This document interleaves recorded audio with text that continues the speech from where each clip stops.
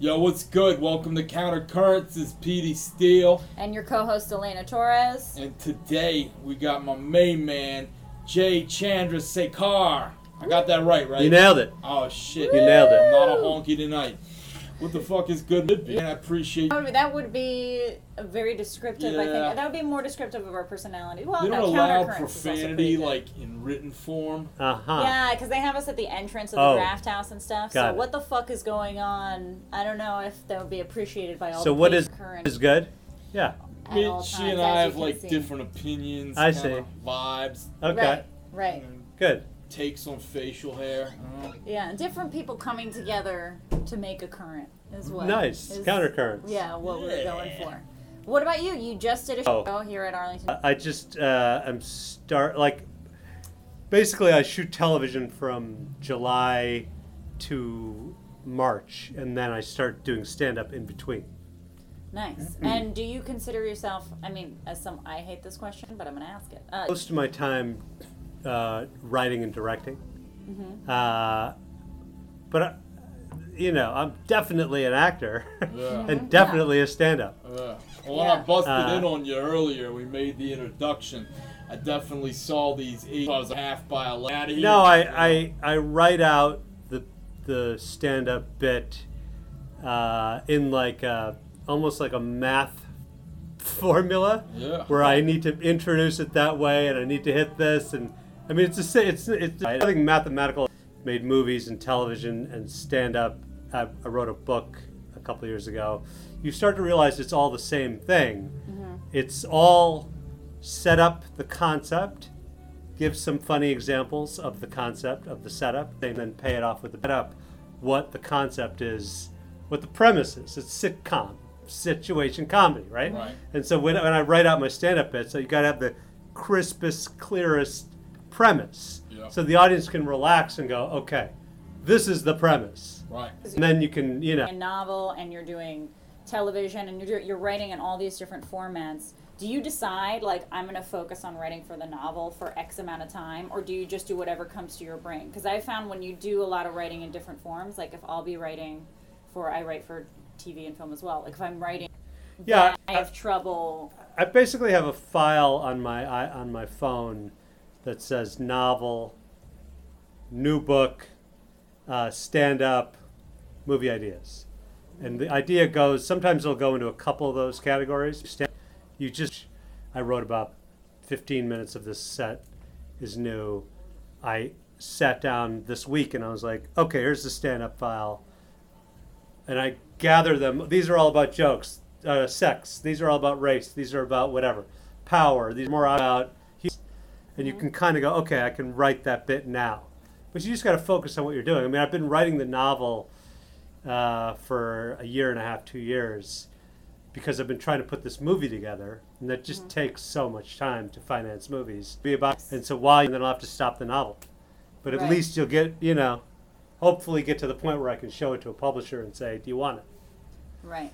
But it's really about focus, right? Yeah. I mean, it's like when you sit down, you've got to writing the now, turn your hour, and then then you can go do. If you have to do stand up, do it. Do that for an hour. And that's, you schedule your day in that, like, okay, today I'm going to spend X time. I schedule it based on what's required. Like, Right. I know that the movie's, it's just going to be sitting there. I'd rather get it done and give it to my agent and go, okay, deal with it now while I make this movie. And you give me some notes and I'll crank through one more draft and then we'll go sell it when I'm cutting the movie. Sure. Because show business is so cruel. It takes its own fucking time. It takes it's so slow Yeah. that, like, I'd much rather try to be doing several things so that I'm like, oh, I'm waiting for you. Okay, I'm going to do this. Right. Okay, I'm waiting for this. I'm going to go back to this. Okay, we'll go to this then. And just... Yeah. Yeah. Hey, we're doing the movie now. Agent, what's the story on that fucking novel? Yeah, and then everybody's like, oh, we don't have his time. He's doing this thing. And then Yeah. they want you a little more. Yeah, There you totally. The busier you see him and more unavailable you see him, the That's more they want you. It's also like, fuck you. I don't wait for you. Right. I am Makes waiting. sense. I am waiting for you, but fuck you. But you don't need to know about that. Yeah, fuck you. There you go. That's a good motto. Jay, where do you hail from and stuff originally? I mean, people know you from Super Troopers 2 and all of that, but what's the back story? I was born and raised in Chicago. Okay. My parents are from deep South India, Madras. Okay. They came over and, they're both doctors. Mm-hmm. I went to Colgate University.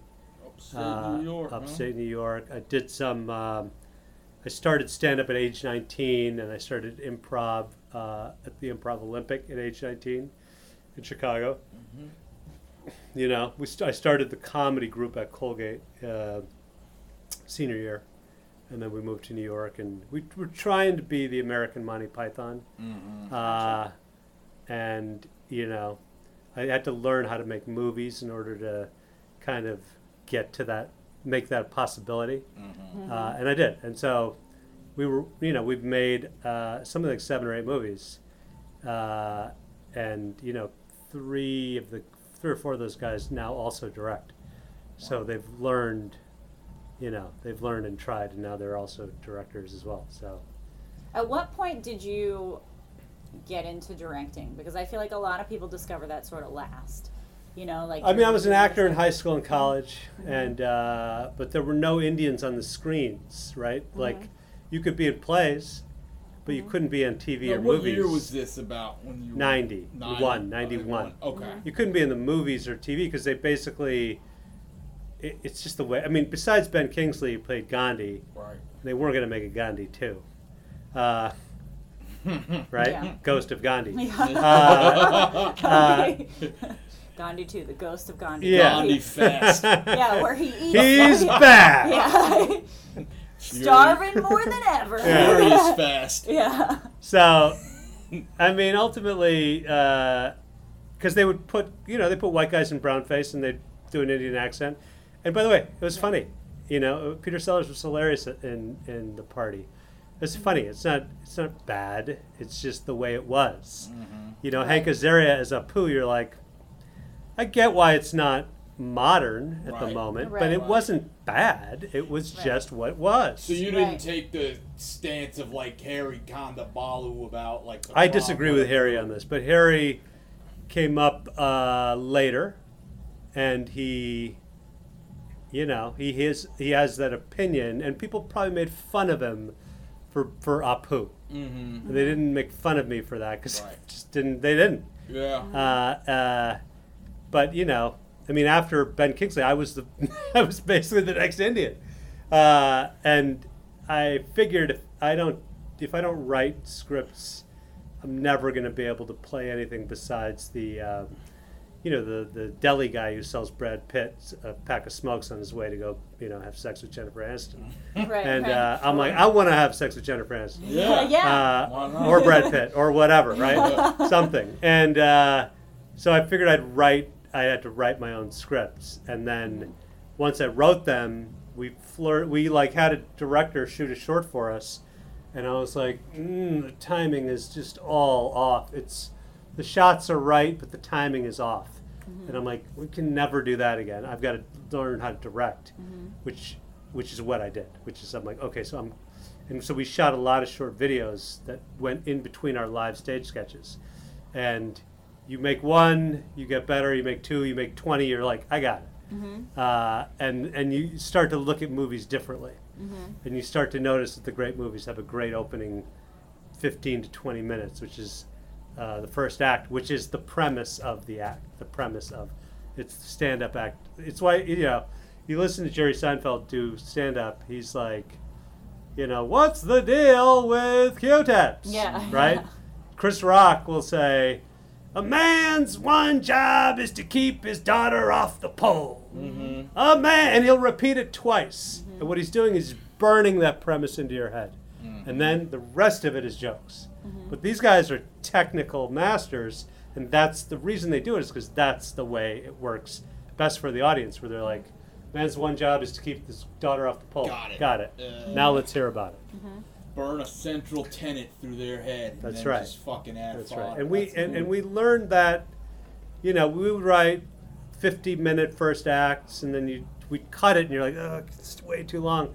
And every time we cut it, it would be about 18 minutes. Mm-hmm. And now we're like, fuck it, we're writing an 18-minute first act, and that's it. We're gonna be smart about this, and then we'll make all the jokes in the second act and the third act. And it's just you watch it enough and you start to learn what it's not that it's not rocket science. It's high end, it's difficult. Yes. But once you figure out the pattern, you're like, if you look at Indiana Jones, the Raiders of the Lost Ark, it's the perfect 3-act structure. If you can study it and go, got it. Total. What's the page number or minutes? Because every page is a minute. With that your movies usually clock in at. They're almost all 102 minutes. Nice. That's a good number. And Nice. I think all 8 of them are about on the low end probably 99 and on the high end 107. But generally 102. If I see 102 on the minute counter when I'm looking for movies, I'm like, oh yeah, I can justify this. But 120, I'm like, Right. You're like, gotta hit the gym especially first or especially for something. comedy, you want it to be sort of lower, and it's hard. It's really hard to go shorter. That's what I found, that it's really hard to stick in that structure. yeah. I just Well- mean watching fucking movies. No, that's what I'm Justify- saying. Oh, Yeah. okay. Yeah. Well, yeah. I mean, it's hard because you don't want to give up great jokes. Right. But what you do is you shoot them as alternatives to the joke you've written, Right. and choose the best. I mean, there are great jokes we never put into Super Troopers and Super Troopers 2 and Beer Fest, and we know them, and we laugh at them. Yeah. People don't see them, but we try to get them into another movie, and Right. we'll crank the situation. You ever so- take them on stage? Sure. Yeah. Anywhere you can, if you can take a joke and refit it for something, for sure. I mean, Steve Lemmy did a joke on stage about a French guy who was saying he was having dinner with him, and the French guy was like, "The key to life is the penis in your asshole," and Steve was like, "The key to life is a penis in my asshole," and the guy goes, "Yeah, the key to life is the penis in your asshole," and what he was saying is happiness in your household. The key to life is happiness Oh my God, in that's your so household. funny. That's awesome. And I was That's like, so and you funny. watch him do the gag on stage, and you're like, holy shit, this gag's great. And he's like, let's do the gag in the movie. And I'm like, it's not going to work in the movie. It will never work in the movie. And I fought it and fought it and fought it. And then somehow I end up in the scene with him, and we shoot the scene, and it's the favorite scene in the movie. And it's like, we figured out how to break it and set it up for this movie and do it. And it worked. But you've got to, you can't just take stand-up jokes and stick them in movies. I think if you look at early Chris Rock films, you can see the stand-up routines being done on screen. You're like, yeah, great. They're great on the stand-up stage. They don't quite work in the movie. But now Chris Rock makes movies that are just movies and does stand-up that's just stand-up. You can do both, but you just have to be willing to break the joke apart and make it work for the film. Right. Right. I think it's a lot about basing it more in images, even more in images than And when you're doing character, it and stand-up. character. Yeah. Would this character say that? Yeah.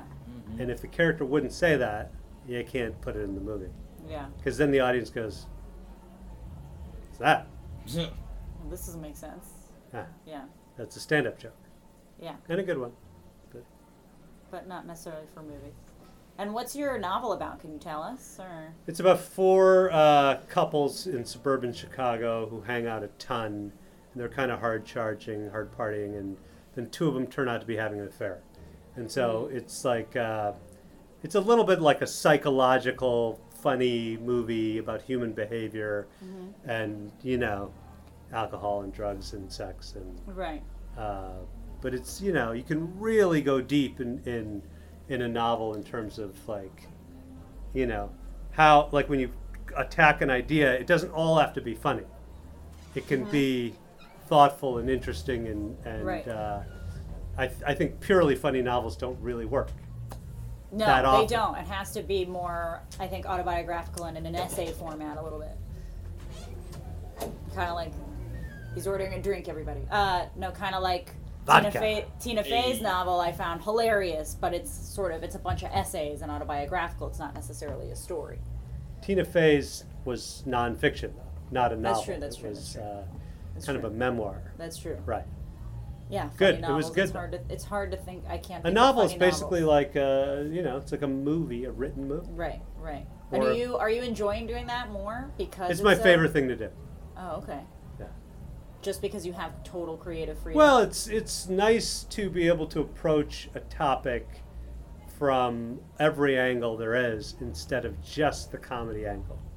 People don't want to hear some of the darker shit about life out on that stage because they're here to fucking fuck off and get drunk and not worry about their lives and not worry about the shit with whatever, the government or whatever it is, or whatever it is, the Mueller report. They don't want to hear about it, right? They don't want to hear about it. I mean, they want to hear about it from the people who want to talk about it. But here they want to hear these jokes, right? And in the novel, you're sitting in your bed and you're reading and you want to hear all of the sides of a thing. It's not, because it's only just the funny is like, there's something superficial about it. Right. You're not getting as deep as you Still would. good. Right. Still good, right. but it's not the same. It's not. Right. Yeah, cerebral stuff, you can keep it to yourself reading a book Yeah. versus just 300 people clinking glasses. Yeah.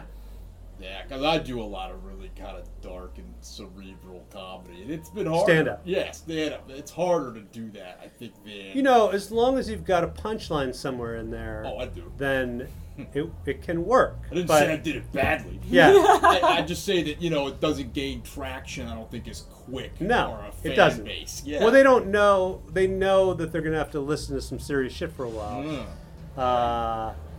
And then, thank you. If you have a killer punchline, thank you, then fantastic.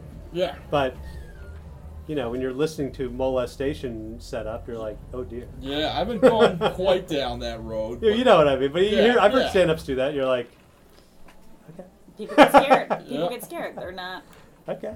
Yeah. here to listen to that on a Friday night. I mean, You came to forget about You're, that. Yeah. but by the way, you're Massacre. welcome to try it if you can make people. True. If you it, can make but, people do it. Great. but I think a lot of times those are the best jokes because they have, I think, an element of fear before Yeah, Mm-hmm. a punchline makes for it's just such a release after. Yeah. sure. I like to make people uncomfortable. and I do then too. take I do them too. into I it. mean, Boom.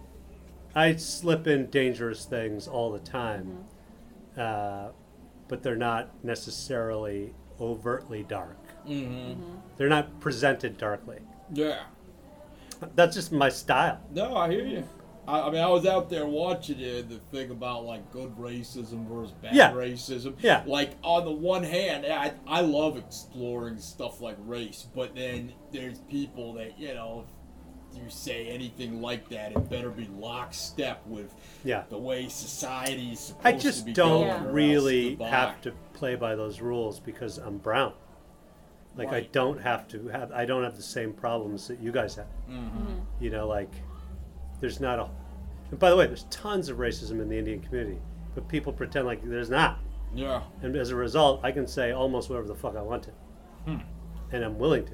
Yeah. But this environment for comics is strained. Yeah. Yes. Yeah. Yeah. And you have to have, a lot of guts to go out and fucking say it anyway. Yeah. And you should, because comics will defend you. Yeah. So, Yeah. Well, if you're not, well, I mean, my I base think will as defend long me. as it's funny, people, because I think there's a difference between being funny and stuff that just sounds like right, but you have to aggressive and try. You have to try it to know. Yeah, that's and right. then if you Yeah. get busted in that one moment, you're like, "Ugh." That's right. And if you thought it was funny and then you try it and it's not, that's a problem. Yeah, but Even if it there's is, no it can way be a around problem. that, right? That's I kind of mean, weird, That's though. true. It's sort of like, striking out playing t-ball. Like, how many times do you get to try that one joke that's like a racial fucking calamity? Yeah. If it fails, you know what I mean? You have Well, to I mean- try open mics like 2 towns away Yeah. for each attempt. Right. I don't know. Whatever. You have to be as smart as you can possibly be about it. Yeah. I mean, because, it's okay. It's fine. You can still say whatever the fuck you want. Yeah, you can. And we want to encourage everybody to say whatever the fuck they want, do whatever the fuck they want, except for one caveat. You should come to the DC Draft House March the 29th and 30th, 7 and 9 o'clock. Friday night, you can see Felonious Monk from Second City in the nightly show with Larry Wilmore at Draft House Comedy, 7 and 9 o'clock. And then the following night, Saturday, March the 30th, you can go and see Bonnie McFarlane from Comedy Central, HBO, and My Wife Hates Me podcast. Then at Arlington Cinema Draft House, the following are the same dates, 29th and 30th. They're going to have London Brown from Ballers and The Hustle. That's going to be 7:30 and 10 on Friday, and then 7 and 9:30 on Saturday night. And you can follow us at Counter Currents in order to have a chance at winning 3 free pairs of tickets to any of those shows. Just keep clicking on it and unclick, and then you can do it the following week. Have a chance to keep getting fucking tickets all the time. It's great. We're like the Joseph A. Banks of comedy here. So yeah, you know. it'll be a lot of fun and a free cool date if you do it. So what else could you ask for? What's stopping you? Yeah, exactly. Nothing's stopping you. And There's a DC Draft House too. Yeah. It's over at 13th and L. Yeah, it's a smaller sort of black box theater. Nice. Yeah. That's great. It's awesome. So we want to thank Jay Chandrasekhar for coming on. Yeah, thank you very much for doing this and Thank talking you. to us. Thank you. Yeah. And where can they get at you or follow you, or do you do any of that? J Chandrasekhar. There's not enough letters on Twitter, and same on Instagram. Fantastic. Thank you so much, and Yeah, thanks thank everybody you. for joining in. Thank you. Peace.